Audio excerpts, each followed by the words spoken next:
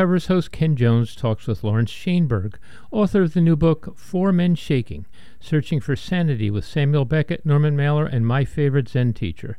And at 11:30 on Words and Pictures, S.W. Concert speaks with local cinema archivists who present screenings of rare and risque films. All of these KBOO programs are made possible by member support. If you'd like to become a member, go to kboo.fm and click on Donate. And if you'd like another way to listen to KBOO, please download our mobile app now. KBOO Community Radio holds open meetings concerning the operations and programming of KBOO in accordance with requirements of the Communications Act of 1934 and certification requirements of the Corporation for Public Broadcasting. Information about KBOO Community Radio's open meeting policy is available by calling the station at 503-231-8032. The events committee will meet on Monday, September 16th at 5 o'clock at Cider Riot at 807 Northeast Cooch Street.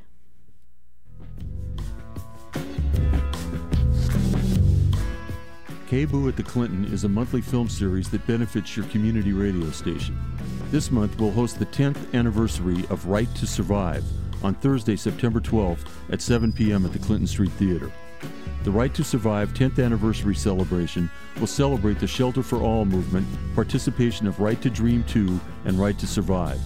There will be a retrospective with short films, slideshows, and speakers on 10 years of Right to Survive's work for safety, dignity, health, and well-being for those without shelter. Again, that's the 10th anniversary of Right to Survive on Thursday, September 12th at 7 p.m. at the Clinton Street Theater, 2522 Southeast Clinton Street in Portland.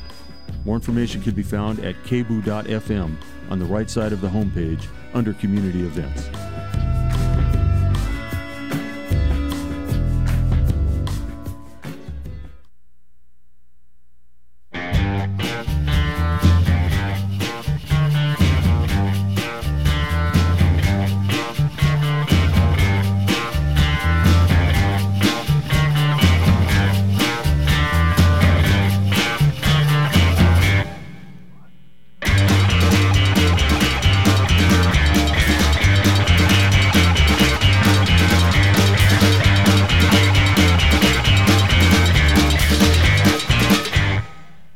Heather McCoy Show. And welcome to the Heather McCoy Show.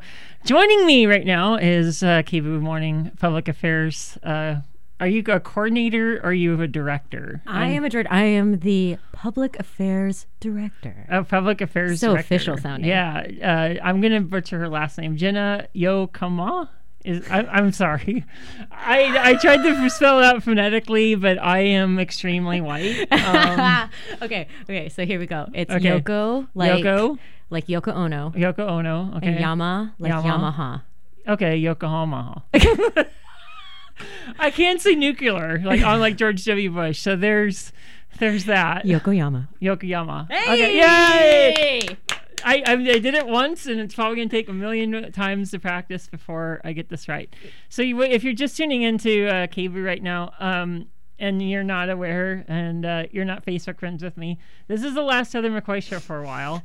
I am having some issues in my personal life, and I need to step away from KBOO for a little bit. I'm still going to do smoke signals from the speakeasy every other week, because I've been DJing on the air music-wise since 2005, and I just roll up, take my pajamas off, get into some leggings and a sweater, and then just head down to the station. So it's not a lot of prep work for that anymore. It used to be when I first started, because I was not in safe harbor, and I would have to screen everything I'd have to screen everything for swearing, because sometimes when you have a big music collection like me, sometimes you forget which swears and what doesn't.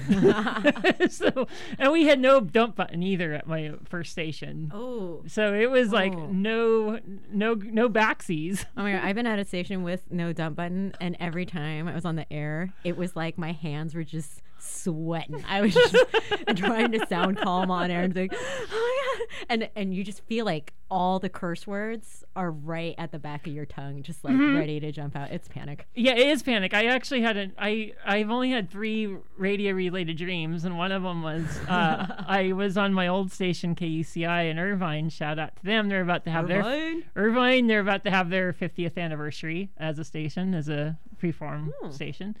And so I would have dreams where I couldn't stop the swearing. Where just like, I can't stop this. And all the CD players would just go, expletive, expletive, expletive. I can't stop this. And it was absolutely horrifying. Oh, yeah. Yeah. But most of my dreams involved like the mob chasing me down and like trying to kill me. So I don't know why I have that dream. Those are similar levels of stress. The radio stress is real. It's the radio stress is very real, and so I like how they're equal nightmares, though. Kind of equal nightmares. CD players run amok. Well, versus mob chasing you. Well, the other dream I had, a nightmare, was we had this old radio engineer who was a lot like Joe Gorelli on News Radio, where he would just like put things together on the fly, and this will work.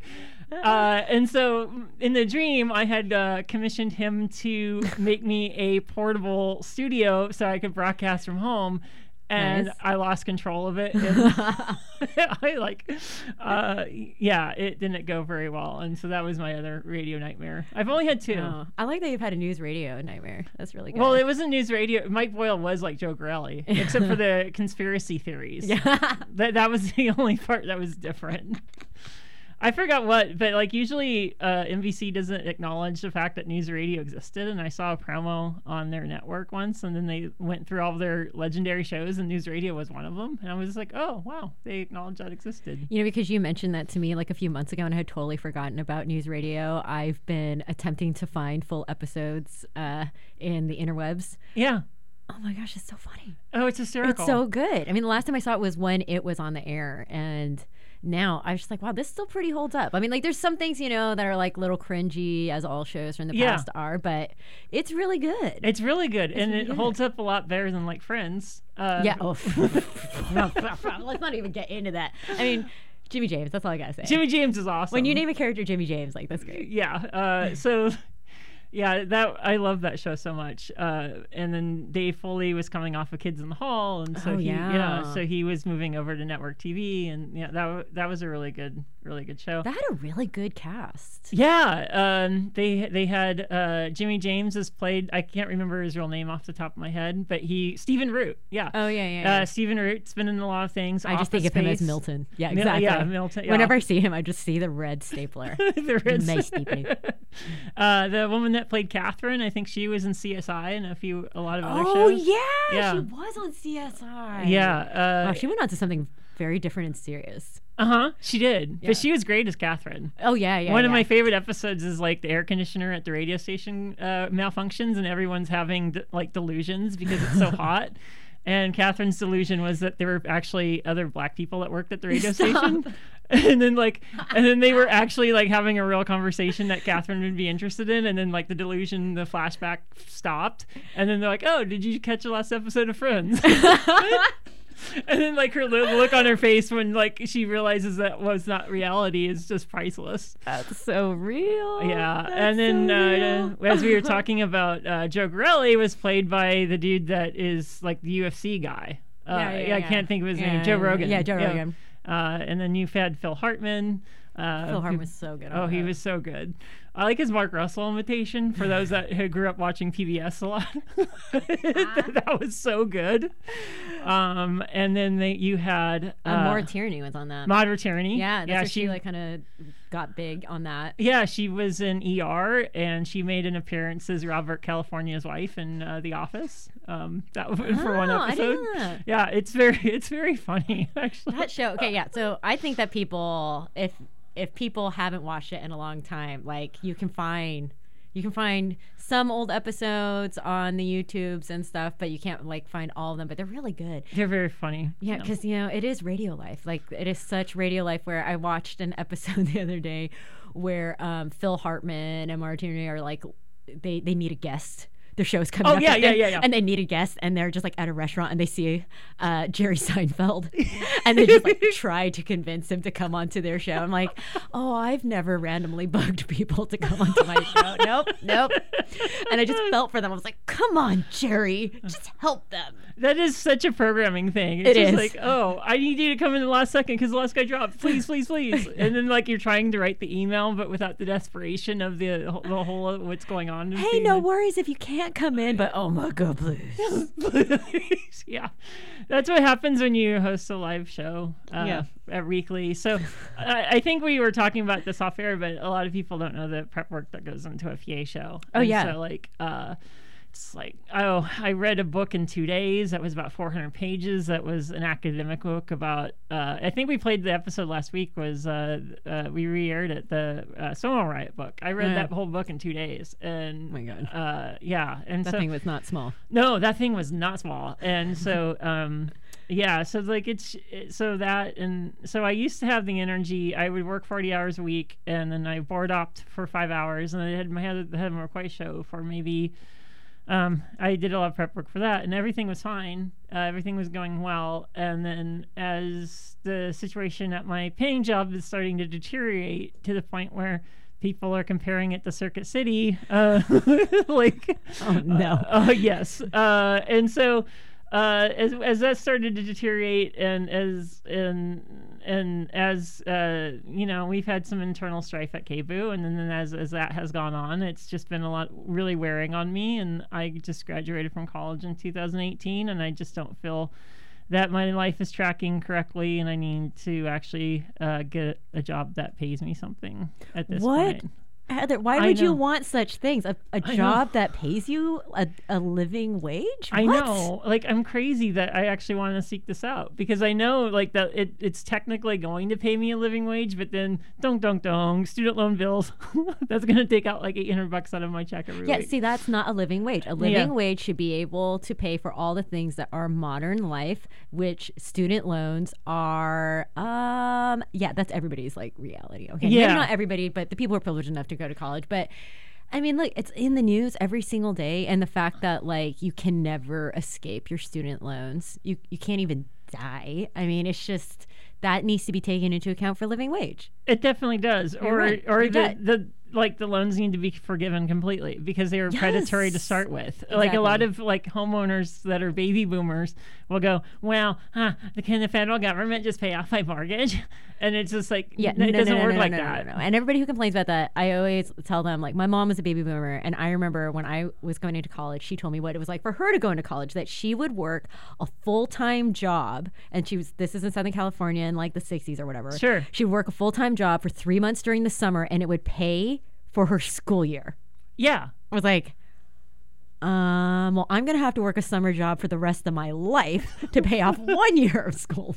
Yeah, like my dad was the same way, where he would work at Hearst Castle or he would work at Shaver Lake. Those are both jobs that he's had, and over the summer, and that would be his tuition. And then like they don't understand that, like, oh, hey, things have changed a lot, and you have predatory banks that just move money around, and they don't really add anything to the economy. They just make, the austerity that we've had since Reagan is just astronomical. Yeah. And it's, so I'm trying to get a better job that fulfills me, and I don't have to deal with the stuff I have to deal with.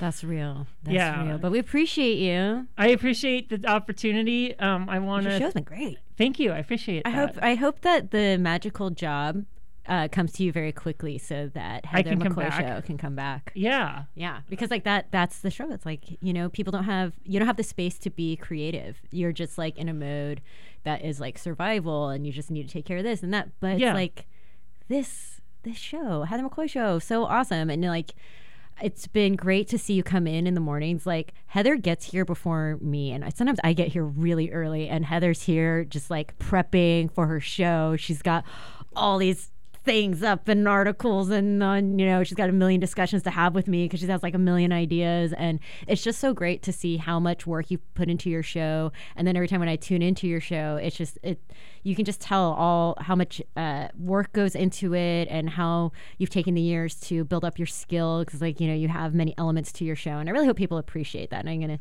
be sad to see it go, but I also want Heather to get sleep and eat and live life. Yeah, I do appreciate that. I just want to give a shout out if she's listening to Lisa Loving. She's the one that put me on the air, and there's a few people that seem to not appreciate what she did at KBOO, and then when I tell them that Lisa was the one that approved my show, and they're like, oh, and it kind of turns their whole thought process around on that. It's just KBOO's a complicated place. It is a very complicated place. So the KBOO family. The KBOO family, yeah. So one of the things I wanted to talk about that is serious, and KBOO will go on, and hopefully I'll be back soon, and so it's a temporary goodbye. I'll just say that. Well, it's just a temporary goodbye to the public affairs. Yes. Heather's still here. You just got to wake up even earlier to hear Heather. Yeah, 3 to 6 a.m. Try that on. What I was gonna say is I'll still be here. I believe in this station. I contribute to it. I do the $60 a month pledge premium. So I got a beanie last year, and then $6 comes out of my very measly account every month. So if I'm really poor and I can do it, you can do it. So that's a little bit of prep work for Pledge Drive.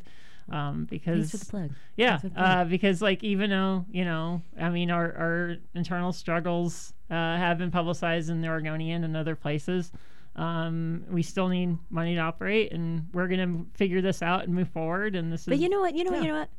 Any press is good press, right? No. We made it into the Oregonian, but at the same time, it's sure, the internal strife, yes, has been made public, but there's still so many people who support. Yeah. You support the people who are in this building. When the people inside this building still support it, I know that they see everything that there is to love about the station. And one of the things is that we give people a voice. Yeah, like Heather. Definitely. And Heather has brought so many awesome topics to the air, and Heather's perspective has been really great to have on in the morning. And that's what is actually KBOO. So I say let's celebrate it. Yeah, let's celebrate it. Yeah, totally celebrate your beanie. Maybe, yeah. I don't know where it's at right now. Oh no! I think I have a laundry thing where I put things where they lie, and so I know where all of my NWSL beanies are at. So I've got one for the North Carolina Courage, the Thorns, the Red Stars. I just don't know where my KBOO beanies are. Heather, starting on Monday, it's going to be the membership drive. Yes, and if you renew your membership for just $5 a month or $60 a year, we'll thank you with another beanie. Yeah, with another beanie. Well, I'm just going to carry over that pledge. So, yeah, I'm just going to keep that going. Yesterday was 9/11, if you didn't know. And one of the things that really irritates me about that time is the fact that, this whole, 9/12 thing is, happening. And then it's just, and it's even people that are, nominally liberal that go, oh, remember the time when we were all in unity and everything was just peachy and we all came together for one cause. And it's just no. No, I don't remember that. No, I don't remember that at all. And then that history was rewritten by Glenn Beck, and I don't think a lot of people know that. Ray, if you can cue up the Glenn Beck thing, I think it's number 3 on the clips. I think my brain literally... On 9/12, no one in the government had to tell us what to do. We just did it. We went and we found a place to give blood. We went and we gave money. We gathered together. We gathered our family around. We prayed. We were the people that our grandparents were. And nobody had to tell us. Yeah. I just thought about the grandparents thing. Oh my God. Yeah. So that was 10 years ago. You know how much Glenn Beck I had to listen to find that?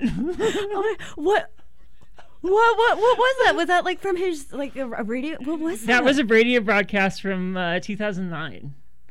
And wow, it just shows how people's reality in America can be really, really segregated. Yeah, because that was so not my experience. Like when I heard it again live on the air, it's just like there's so much to unpack. In your office, you have a notice about Japanese Americans going into tournament camps. And when he brings up grandparents, he's trying to give a shout out to the greatest generation. I know. It's just like, yeah. Because when I hear that and I think of my grandparents, I imagine, 9/11, and then I imagine Pearl Harbor. And what was the reaction? So Pearl Harbor was December 7th. What was the reaction on December 8th? Well, my grandparents were probably hiding. Yeah. Saying like, oh God, America, no! And that was the experience for a lot of Muslim people and a lot of Sikh people. Yes. It was like, I just thought of it before I went on the air, so I didn't have time to track it down. But there's a clip of just Howard Stern going flat out racist right in the middle of September 11th. Yeah. And we didn't know who did it or why, but he went immediately to Muslims and used racial epitaphs up and down. And I don't know if he's ever apologized for that. Do you remember like the on September 12th, they were talking about, look at all the quote unquote Muslim terrorists like dancing on the roofs and stuff like that and celebrating. I mean, like what happened on September 12th? Well, racial profiling to the extreme started. Sikh people started the to Patriot Act. attacked. The Patriot Act came like a month later. I mean, yeah, sure, okay, we are living every day like it's September 12th now. Glenn Beck, you have won. I think Edward Snowden has showed us that we live every day like September 12th with the surveillance of society that has been pervasive from Silicon Valley. By a long shot. And so, there's this. One of the people that I'm friends with is like he shared something from I don't know who, but it says, quote, the best way we could ever honor those lost on 9/11 is to live each day like September 12th. There is no race, there is no gender or political side. In the end, the only thing that matters is each other. America's first, Americans forever. And it's just like, how do you what? This is total Limbeck territory. It's just that whole statement within its like there is no race, there's just America. Like what? It's like erasure of like I am in the LGBT community, so I'm very familiar with bi erasure because I am bi, and so I'm sure in minority communities when you hear conservatives or people that are liberal say I don't see race, like that was this big joke on the Colbert Report way back in the day. But I mean I'm sure that's similar, right? Oh yeah, totally. Like the whole I don't see race. I'm just like. Wow, that's a lot of privilege to unpack right there. But it's amazing how people can be like, I don't see race, Muslim terrorists. I'm just like, oh my God. Stop. Yeah, I think thinking about that Muslim baiting, I think I've told you a story about Bill Maher where there was one time I was probably like block the story out. Yeah, there was one time I was like considering like going up on a open mic night and saying let's just try my hand at comedy. And so I was kind of in bed with my iPad and I was watching George Carlin and I'm like, crap, I'm never gonna be that good. And then I went down to the bathroom and then how YouTube has autoplay? Yeah. Well, they went to Bill Maher next and then I watched that and I'm like going, holy crap. It's not that hard. It's not that hard at all. I don't know how Bill Maher stays on the air. He's so bad. And so anyways, the other fun thing, we're going to play clip number 4, Fox and Friends. This was what I think Ashley Earnhardt, where's her name? She said this to Karl Rove yesterday morning. Maybe many people out there didn't vote for President Bush, but they were supportive of our country. They were supportive of it. Didn't matter if you were a Republican or a Democrat. Right. It didn't, politics aside, no one was kneeling when the national anthem was played. How do we get back to that without another 9/11? Well, hard to get back to it. Our country's so divided. There'll be a moment where we will come together, a moment where this bitterness in our politics and the divisiveness will drop away. It doesn't need to have 9/11, but it does need leadership, and it needs people who in Washington who will help bring us together. That'll happen. Yeah. What would you?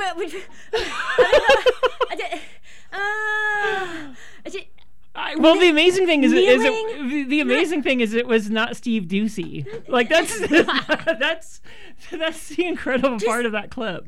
Kneeling. Kneeling. Yes. This is where we're at, America. And this is where we've been for 250 something odd years. Yeah. But I just that the 9/12 thing just bothers the hell out of me, obviously.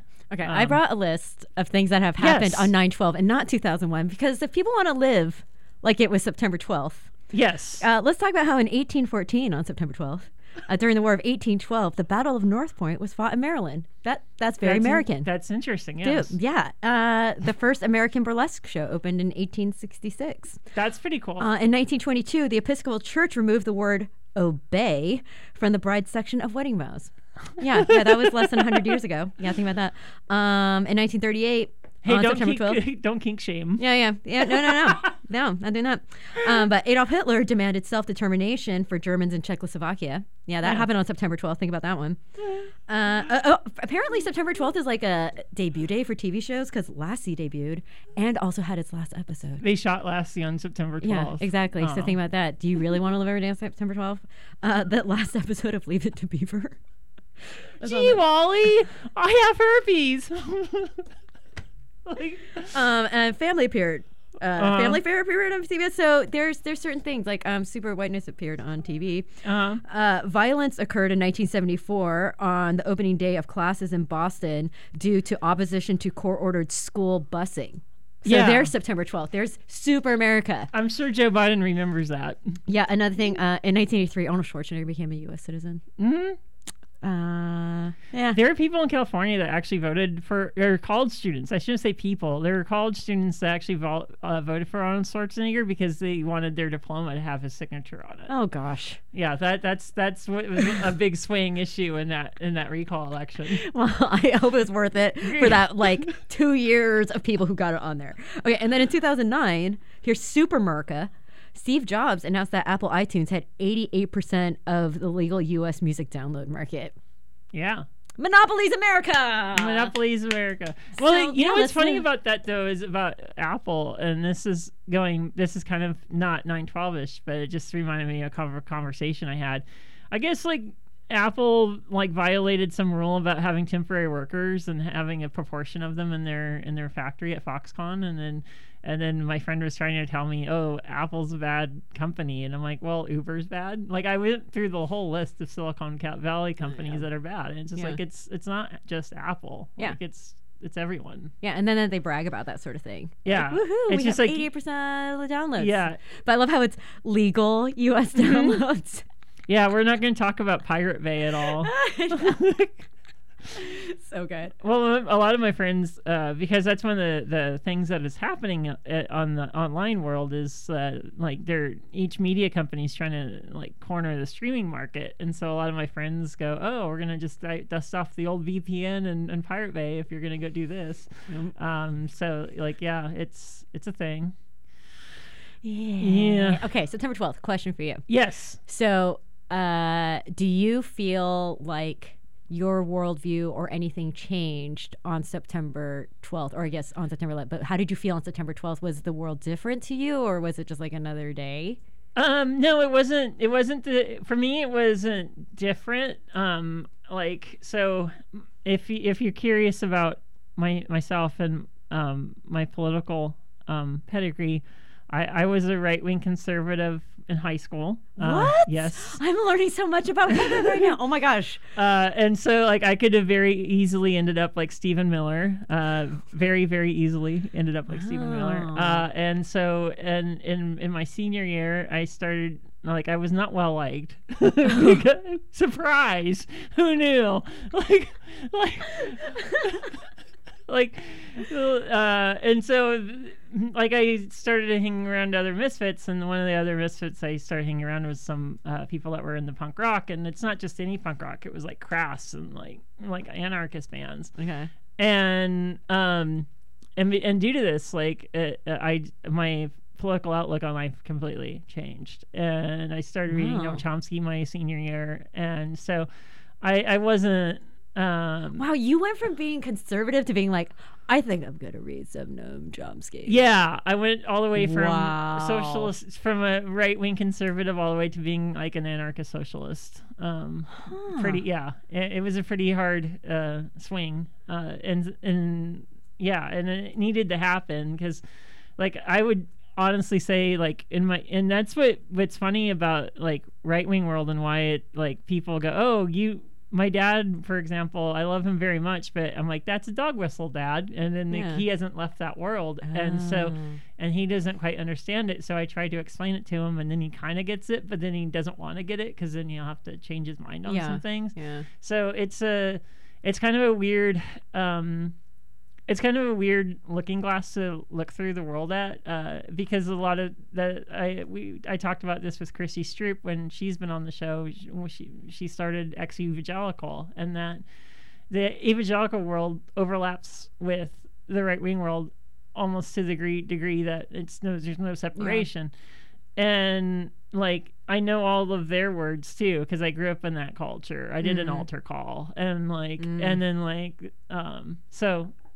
I know what they're capable of, and I know that it's not good. And they see that there is white supremacy in that. And I have friends that are conservative, and it's hard to say, like, you have to, like, you're not really doing enough self-analysis in this. Because I remember, I will flat out tell you that when I was a Republican, I was a white supremacist. There's no, I wasn't a part of a group. I wasn't, it was before Milo videos. I wasn't doing that. But I mean, that's the ideology I embraced because I was a Rush Limbaugh ditto head. And he's like the gateway to that stuff. And I don't think that's been acknowledged very much. And Heather. Yeah. Okay, we need to do a sit-down interview. This is going to be a special sometime in the future after Heather's got the whole job they know. And we just interview how is this all being revealed on your last show? Yeah. Oh, Heather McCoy show. Even deeper into the psyche of Heather. Yeah. Wait, so I have a question as somebody who is in that, and did you realize how, because I assume that like when you were there in that conservative space, did you think of yourself as like being a racist person or like subscribing to parts of it? Like, did you have that awareness? Because I feel like a lot of conservative people I've met, like, they're not aware. Yeah, they're like, I'm not racist, and like they're not, like KKK style, but they don't understand that they're embedded in whiteness. And so, like, did you have an awareness of that? I did have an awareness that I was racist. Like it was flat. It was an awareness, but it was at the same time I just like it's good policy. Like I don't know. Like I'm a little bit older than a lot of KBOO listeners. But maybe hopefully I don't know. I remember Prop 87 in California, and I actually Prop 87 187. Yeah, it was basically a precursor to the Trump times, where like 187 would take away the rights of illegal immigrants to education and healthcare and a bunch of other stuff. And I actually went in front of my class, and I was the person that argued for it, and I didn't do it just as a academic exercise, and I don't really believe this, but here's my argument. Because I was, I've had those debates where, like, I took a poli-sci class in Cal Poly, and I had to argue against single-payer healthcare, and I was just like, I don't really believe what I'm saying, but this is the academic exercise. I believed in it when I did it in high school. I believed in it to the teeth. And so, it was pretty bad. And so, like, framing around 9/11 about that. So I started reading Noam Chomsky in 1997 and started listening to KPFK, which is Los Angeles' version of KBOO, in probably around the same time.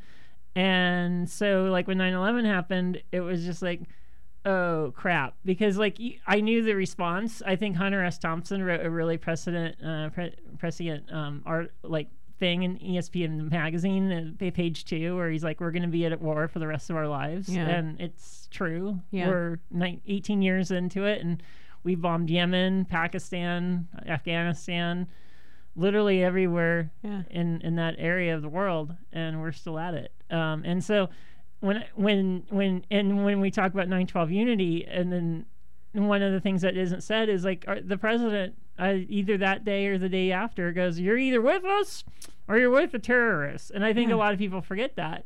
And I'm like, I'm with neither. Like I know that this is Team America World Police coming out, and I know it's going to be awful. Like I was legitimately frightened for my own safety, not from any terrorist group, but from the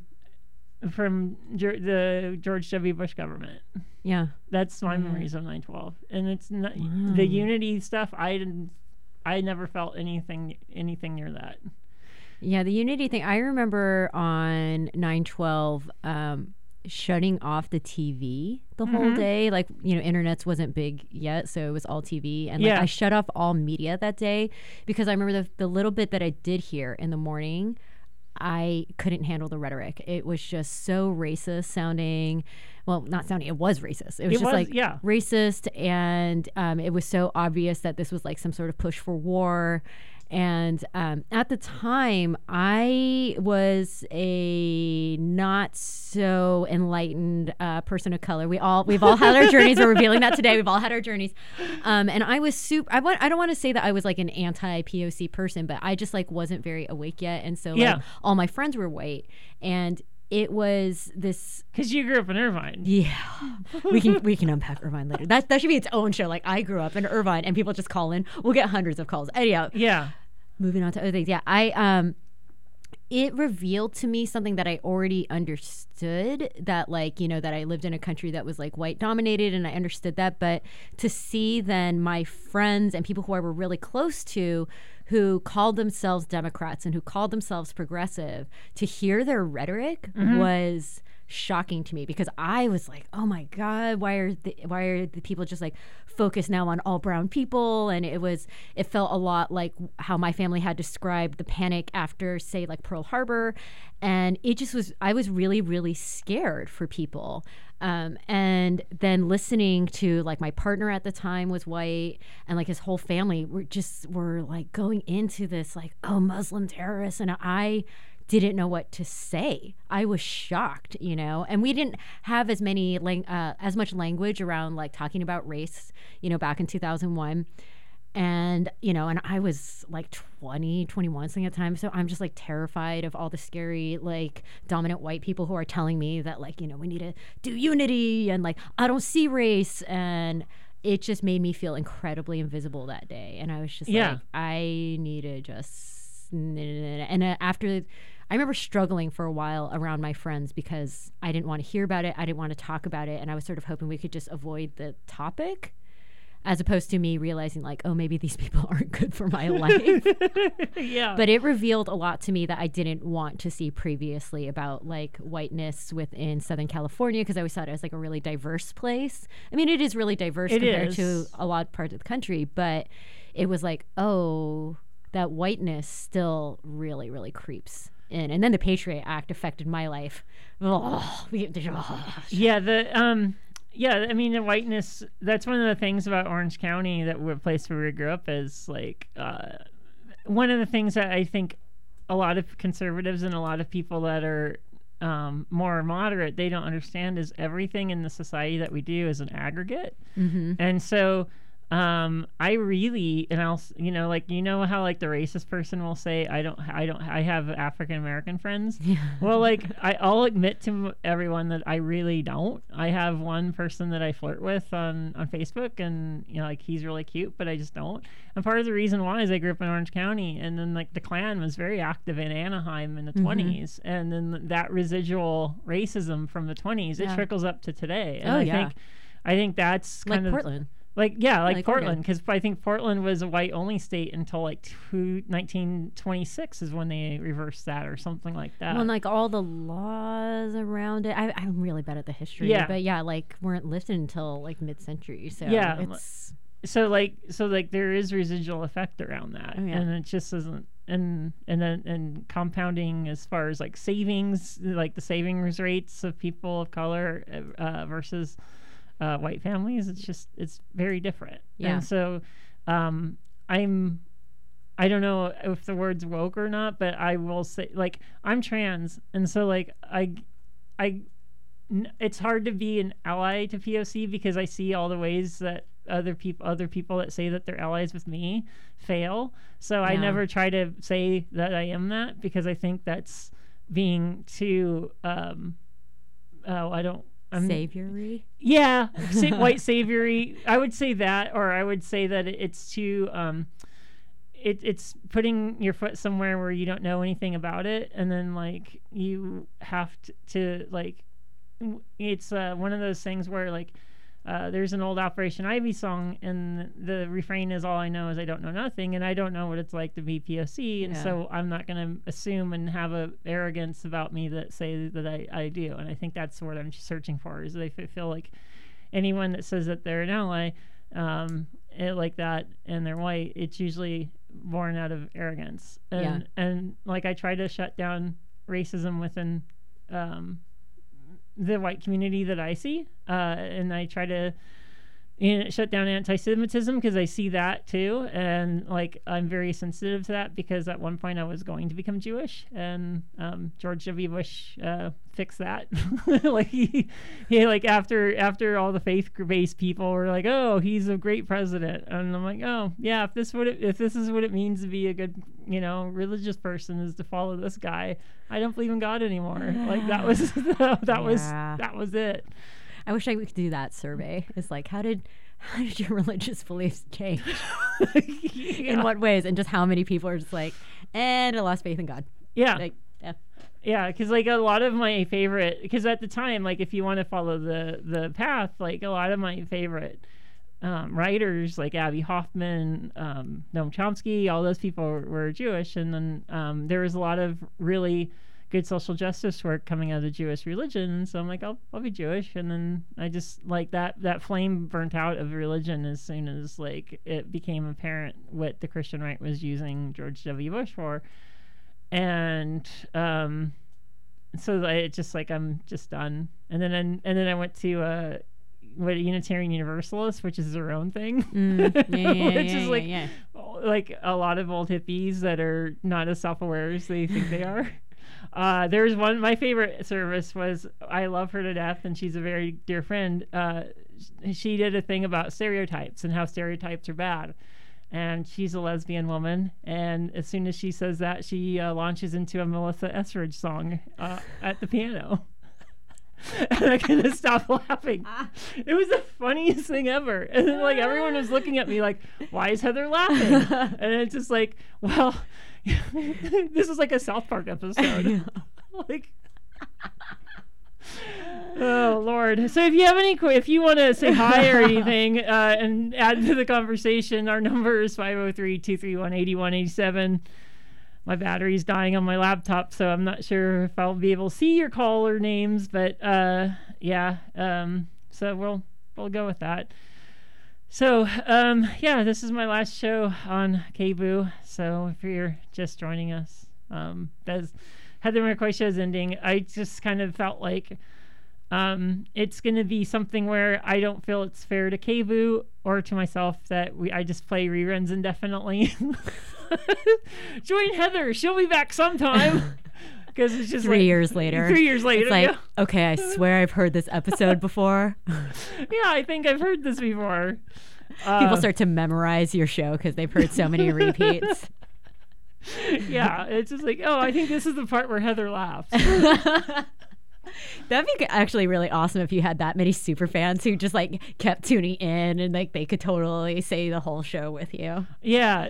Well, they're still calling in. How come I can't get through? Yeah, that's like I have something to say about this. So yeah, it is my last show for a while for the Heather McCoy show. So I am sad about that. I'm sad for you, but you know what? Board Op Ray, he brought you a gift today. He did. He did. He got me. We got some donuts. Some cheer up donuts from Delicious Donuts down the street. Yeah, and it sounds like it may be on the air, but I had two maple bars, and I have it. I brought a little donut so we could have a little donut on air. Yeah, so I've got a sugar high on there right now. Oh, here's another. More donuts. Yeah, so this makes for good radio, is listening to people on the radio. This is the quality programming you're going to miss. This is great. My dad smokes a lot of weed, and he's a fill-in DJ for KXLU in Los Angeles. And when we were on KUCI together, when he had a show called George Had a Hat, which is named after a Pere Ubu song, he would basically like take a deep breath into the microphone, and he had mucus and phlegm, and you can just hear his nostrils just reverberate on the air. And then he'd go, "Mucus and phlegm are my best friends." And then our station coordinator, who's still there, Kevin, he would just come running down the hall. "George, don't do that!" Like, it was really awesome. I think I'll use that one the next time I have a. Yeah, there's a lot of things that that radio. I love the culture of radio about. Like, there's one you were talking about, or we were talking about news radio earlier, and how like it's not that inaccurate. Yeah, I mean it's pretty close. There was one where they had a security door, and then like character Dave was obsessed about like who goes in and out of the security door, and we had the same thing at KUCI where people were propping open the security door. Oh my gosh, that's our KBOO problem. We are all the same station. It was hysterical, and so like. Yeah, that's the one thing. That's a fun thing about the old station was like every time like my dad would do something, having to go stalking down the hall. "George, don't do that." so like one of my favorite stories from there was, we at UCI. You're probably familiar with this. They have buses around campus to get people to on from their apartment buildings on campus so that they're not all driving, which is great. So Kevin worked forever to get KUCI played on the buses instead of the commercial radio KISS FM, which is probably the Portland equivalent is probably Kink or FM. Yeah, it was the pop station. Yeah, it's the pop station. So he finally does it, and then George plays a song from Negative Land called "Christianity is Stupid." Oh God! And then Irvine, oh no! And and then like as soon as he did, like they took KUCI off the buses again. It's so good. It's so good. Yeah, because if you've never been to the Irvine, it's in Orange County, super conservative part of Orange County in Southern California. It is turning blue. It is slowly turning blue. Katie Porter got elected, and she took over some reactionary seat. I don't remember her name, but Katie Porter is the one that went. And I think she's on a financial committee because I think she's a finance or law professor, and she's the one that basically took Wells Fargo to task on one of the committees, and the clip went viral for a while. Oh wow, nice. So like sometimes good things come out of Orange County. Sometimes. Yeah, it's definitely turning more purple than it was. Yeah, I mean that's just because of the demographics are changing there. That's they've true. slowly been, it's always been. Having more and more and more like brown and black folks moving in. Well, I will say it's like more like brown and yellow people. Mm-hmm. It's still the anti-blackness of Orange County is still. Oh, it's a thing. It's still very, very rampant. Yeah, and one thing I would always caution about demographics is like, the Irish and the Italians, they weren't seen as white at one point, and I think. I can't remember his first name, but Coates brings up this point about how whiteness envelops different ethnicities. Yeah. And so, like, I see in Orange County when I was last there, it felt like a lot of Asian cultures were kind of being absorbed in the whiteness, and they were seen as a default. Yeah, for sure. Like East Asians definitely have a thing where, like, you can just if you Google like conservative Asians, like there's a huge portion of the Asian community that are Republicans, and my relatives, like my immigrant relatives, like my dad, he came from Japan, and he only recently became a Democrat because he was like he realized during the election that Trump was like racist. He was totally going to vote for him, and he was just like, "What?" Because I've always been a Republican, but that's very much my experience in the East Asian community. Is that first generation is often very conservative, and they definitely have like pushed that politics here in the United States, and especially as you have a lot of, I want to say it has more to do with economic class. It does. Yeah, because I feel like a lot of wealthy Chinese people have been coming to the United States, and they tend to be a more conservative group of people. But I think it has to do with class so much. Yeah. Yeah. So yeah, whiteness. Whiteness is a thing. Yay. So yeah, if you want to join in the conversation, the number is 503-231-8187. We're taking your calls. We've got about 12 minutes left before Between the Covers comes on. Holy crap, I remembered that. I always scramble. Look at that. Last show, I finally remember what's coming out after me. I'm a horrible, horrible human being. If we're in our last few minutes, I have a secret gift for you that I know is like the reason you first came to cable. You're like, man, I hope that all my radio dreams lead to this moment. So anticipate. Heather, I have as a thank you gift for you a tote bag. A K-Blue tote bag. That's awesome. And inside the tote bag, what's in the tote bag, Heather? Let's reach in here and figure this out. You too. If you were to have a show on KBOO and then you were having your last episode, this could be you at this moment. So I have a planned giving guide. Yes. As Heather's looking for a new job. I'm looking for a new job. When you have more money, you can give to Kate. Yeah, this sounds great. Ooh, a legacy gift. Yes. We all think about the future in one way or the other as we Yeah. dream about communities working together that might change the world. The values and ideas KB members share of social justice, intellectual and creative freedom, and persist far beyond what any of us can become a legacy and take a part in. So yeah, there we go. Yeah, planned giving. And then we've got a bumper sticker. Bumper sticker. Yeah. Oh wait, there should be one more sticker. There should be. Oh, I think I do see one more sticker. Yeah. With a round sticker. With a round sticker. That's awesome. So thank you for the gift. I love these bags, by the way. I go to grocery stores and I try not to use paper bags as much as I can. Yeah. But sometimes things happen. And Heather, if somebody wanted the KBOO tote bag, what would they do? What would they do? How could they get a KBOO tote bag? Well, I think you're going to be besides hosting a show. KBOO. Besides putting a lot of work into a show for 9 months and then just going, peace out. I need to reorganize my life. Oh, sweet, a tote bag. A tote bag. Yeah. So like I think I don't know what the pledge premium on the tote bag is going to be, but they're going to call an 800 number next week starting Monday. That's right. You can become a member of KBOO during our membership drive starting next week. Yeah, I'll probably be answering the phones at 6 a.m. too. That's my yeah. So if you miss Heather and you're like, I want to hear all of Heather's great opinions.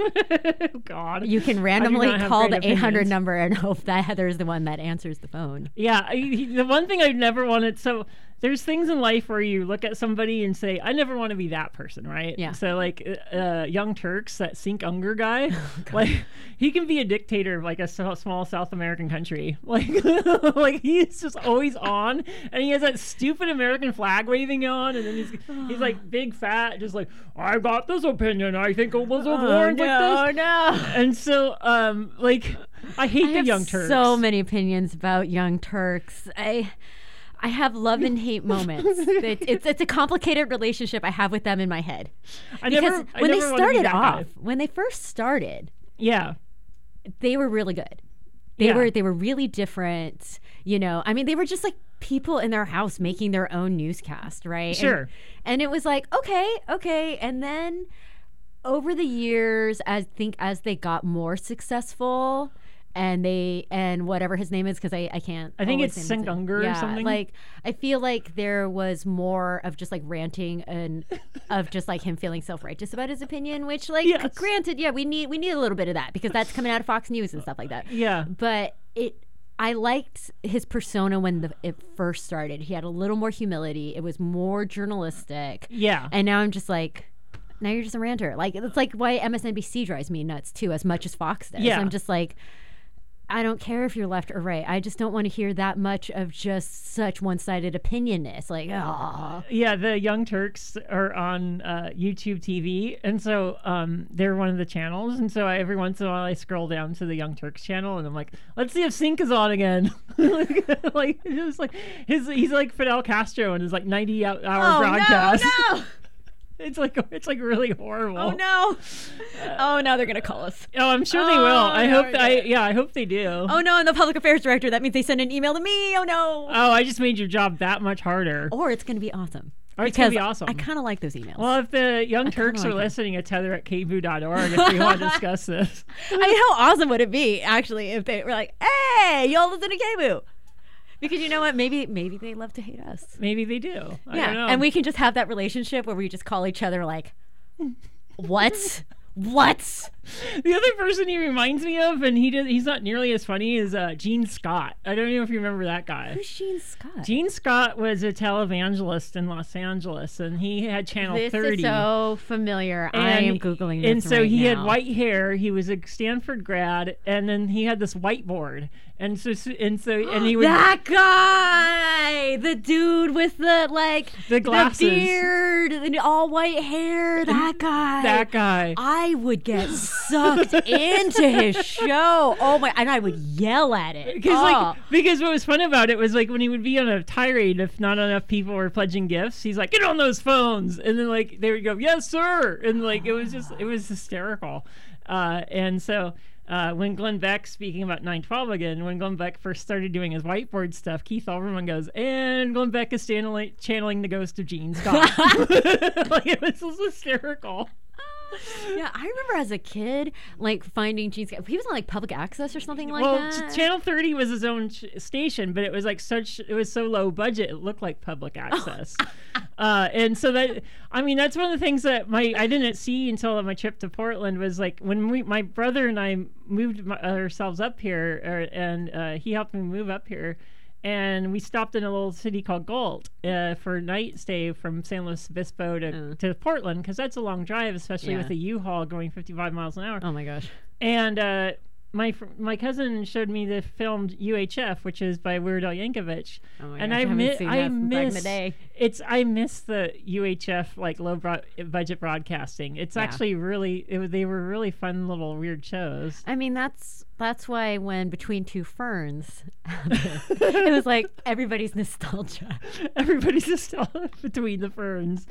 Well, it kind of it ruins the cheesy UHF effect if the president appears on the Between the Ferns. Like that's like oh wait, this isn't low budget broadcasting anymore. The president of the United States is here.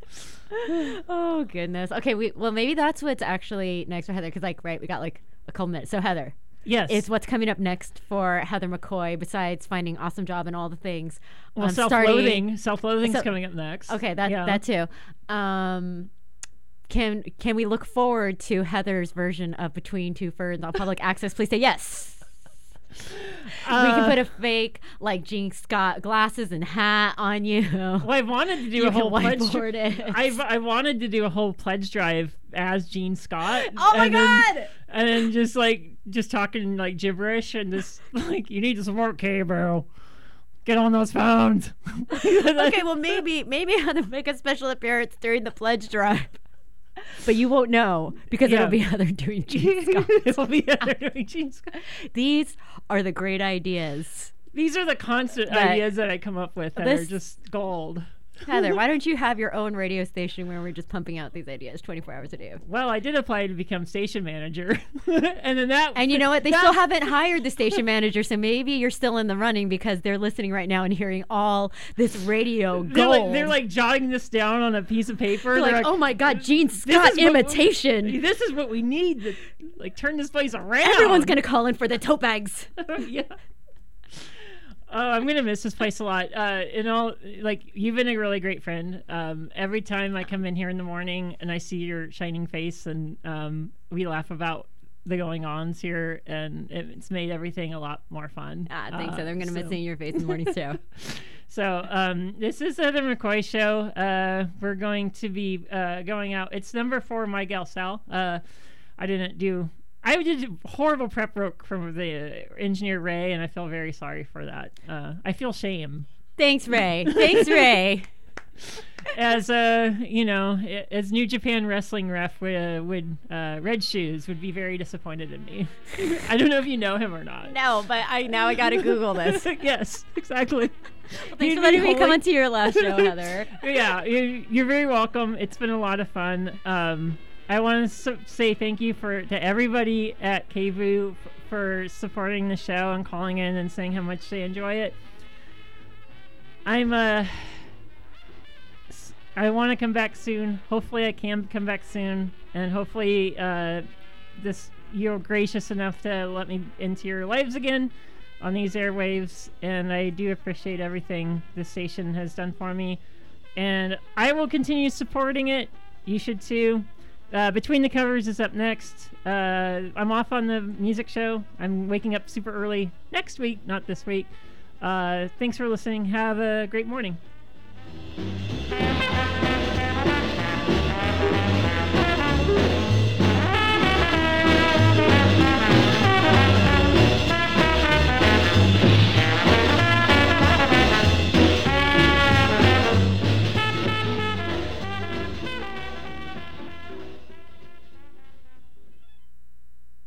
KBOO Community Radio wants to hear from you, our dear listeners and members, about why you support KBOO, why you listen, and why others should support the radio station.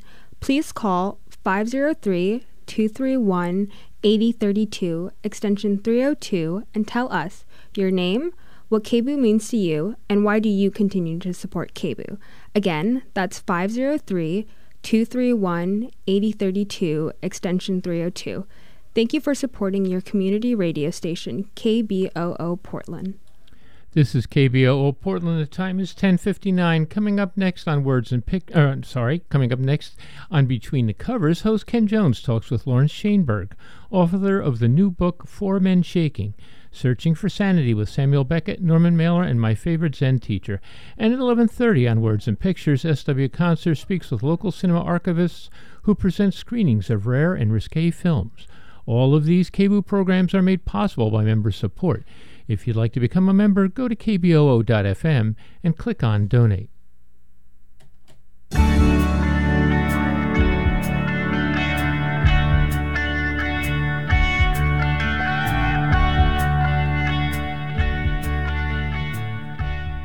Welcome to Between the Covers, a weekly KBOO program all about books and the people who write them. I'm your host this week, Ken Jones. On today's show, our guest is Lawrence Shainberg, author of the new book 4 Men Shaking, Searching for Sanity with Samuel Beckett, Norman Mailer, and My Favorite Zen Teacher from Shambhala Publications. Lawrence is author of the memoir Ambivalent Zen, One Man's Adventures on the Dharma Path, the nonfiction book Brain Surgeon, An Intimate View of His World, and 3 novels, One-on-One, Crust, and Memories of Amnesia.